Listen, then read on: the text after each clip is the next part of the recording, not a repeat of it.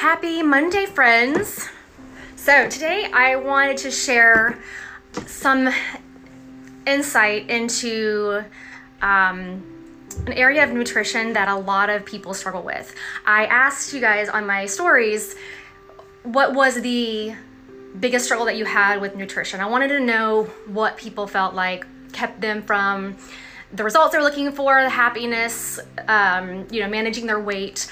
And I got a lot of responses, but there was one that was repeated more than the others, and in a few different ways. And I got a lot of bread. I love bread. Sweets. I eat too much sweets.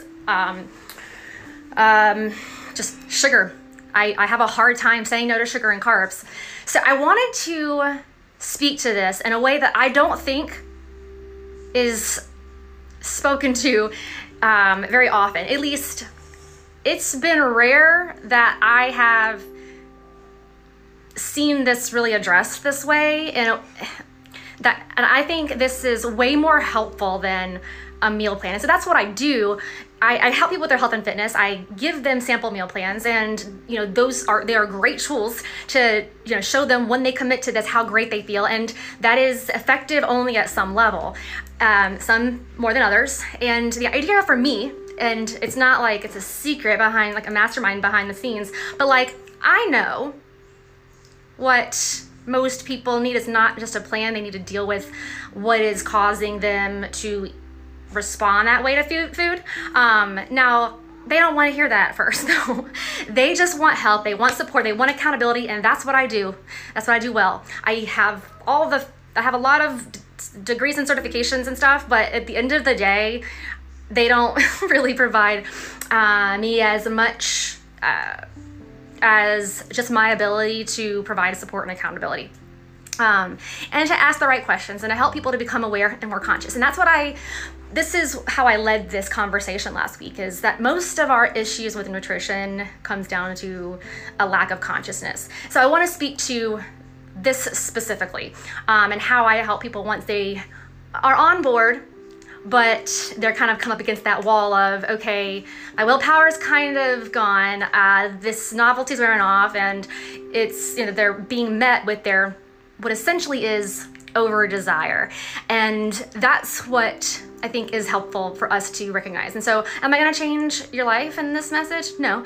But I think I'm going to help you create a lot more awareness, so that you can help yourself.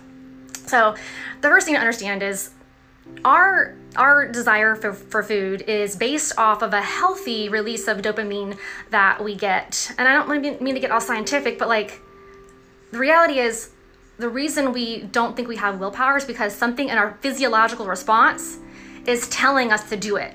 So you have to understand this at a physiological level. You have to have a better understanding of how your body and brain works, for this to really make sense. I can't just give you quick fixes don't last. When you have fast results, those results are changed back in the other direction fast too, unless something changes in the way you're thinking. So this is why you see a lot of people who do have the bariatric surgeries, who when they're not getting the right counseling to manage their lifestyle, put the weight back on, right? So just know that our bodies are supposed to give us a little dopamine release. This is that feel-good response. When we have, food, it's a good thing. It helps us to fuel our bodies. We need to satisfy a hunger because we need to survive. However, a lot of the foods that we're talking about, the carbohydrates, the sugars, the white flours, they are refined. They are actual foods refined at such a level that it gives us this unnatural release of dopamine. And so we're getting this really strong feel-good response that was never our body was never really intended to have in response to eating. And so we get much more desire than we need for food. So that desire response is coming up, those cravings that you feel, that want, that's like you almost feel you're out of control. It's because that when you eat that, and it's like serious dopamine releasing food, it makes your desire increase, even though your body truly doesn't need it. It's what's going on in your brain. So that's why when people try to cut back on these things, they, without addressing like their, the issue of desire, their willpower runs out and then they're back at square one. So, how do you change this?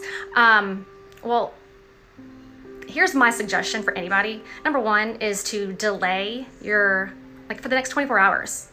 Like, don't judge yourself. Don't change anything. Just accept, like, when you go reach for something or want something, pause. Like, tell yourself, okay, I'm gonna have that in 20 minutes. Just like tell yourself, no, I'm not gonna not have it. I'm not telling myself no, I'm just saying wait 20 minutes. And start to have consciousness about what's happening in your head, what you're telling yourself. We have these, because in addition to this is this kind of, there's like societal, like cultural conditioning for us around food in terms of like what it's supposed to, enjoyment wise. Like we kind of have become entitled to believe that food is supposed to give us satisfaction and enjoyment, and it's supposed to, and like we deserve a certain level of, I don't know, comfort and enjoyment from food, which may be beyond what our bodies actually naturally need, which is why it ends up as extra, body fat or cholesterol in our arteries.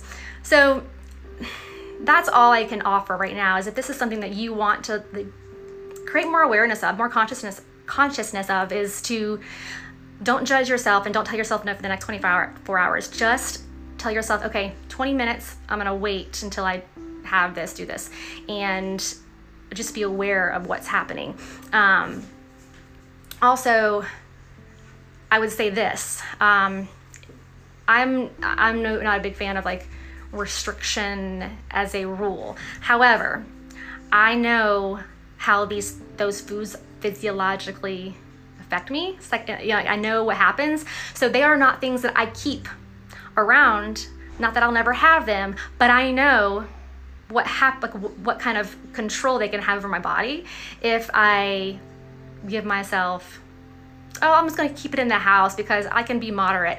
And I think that's just really silly for us to expect ourselves to have the willpower. I think and that's what we do to ourselves. Oh, I should be more moderate. I should just be more responsible. So I'm gonna keep the ice cream in there and, have my little treat. The problem is if that's working for you, great. But if it's not, then it's time to believe a different story. It's, those are not bad things to do. But the way they become real moderation is when they're really infrequent. And so your body is not having that dopamine, it's creating that desire. This happens in so many areas of our life, if you think about it. There's so much that we do to kind of create that dopamine response. Like we are doing, Netflix, we're doing alcohol. There's lots of different things that we have such a low tolerance for negative emotion that we don't know what to do with ourselves if we're not meeting that desire with a hit of something. We're not willing to sit enough with our negative feelings. We think something is wrong with us. We think it's bad to have a sad feeling, envious feeling, grief. We don't know what to do with that discomfort, and we think we're supposed to be happy. We have this weird idea that we're always supposed to have happiness and satisfaction, and if that's not what we're experiencing in life, then something is wrong. And so it's easier to just pretend like it doesn't exist and create that satisfaction, happiness, dopamine release in some certain way, and never have to deal with that negative feeling. And that's just not accurate. We were meant to feel, and those feelings are information. They help us to evolve, grow, when actually addressed. So anyway, I got a little bit more off of the food conversation at the end here, but at the end of the day, it all matters. At the end of the day, it's all connected. How we feel about ourselves, how we process information, how we process feelings, all of those things contribute to how we treat ourselves in terms of the way we feed ourselves, sleep, rest, whatever we do to take care of ourselves, it's all those things are interconnected. So it feels relevant to me to talk about these things when I help people with health and fitness, way more than just here's a plan, follow it. That's really such a small part of the equation. All right. I hope this was helpful. Anybody has any questions or insights to share, would love to hear them. Thanks for listening. I'll have a great Monday.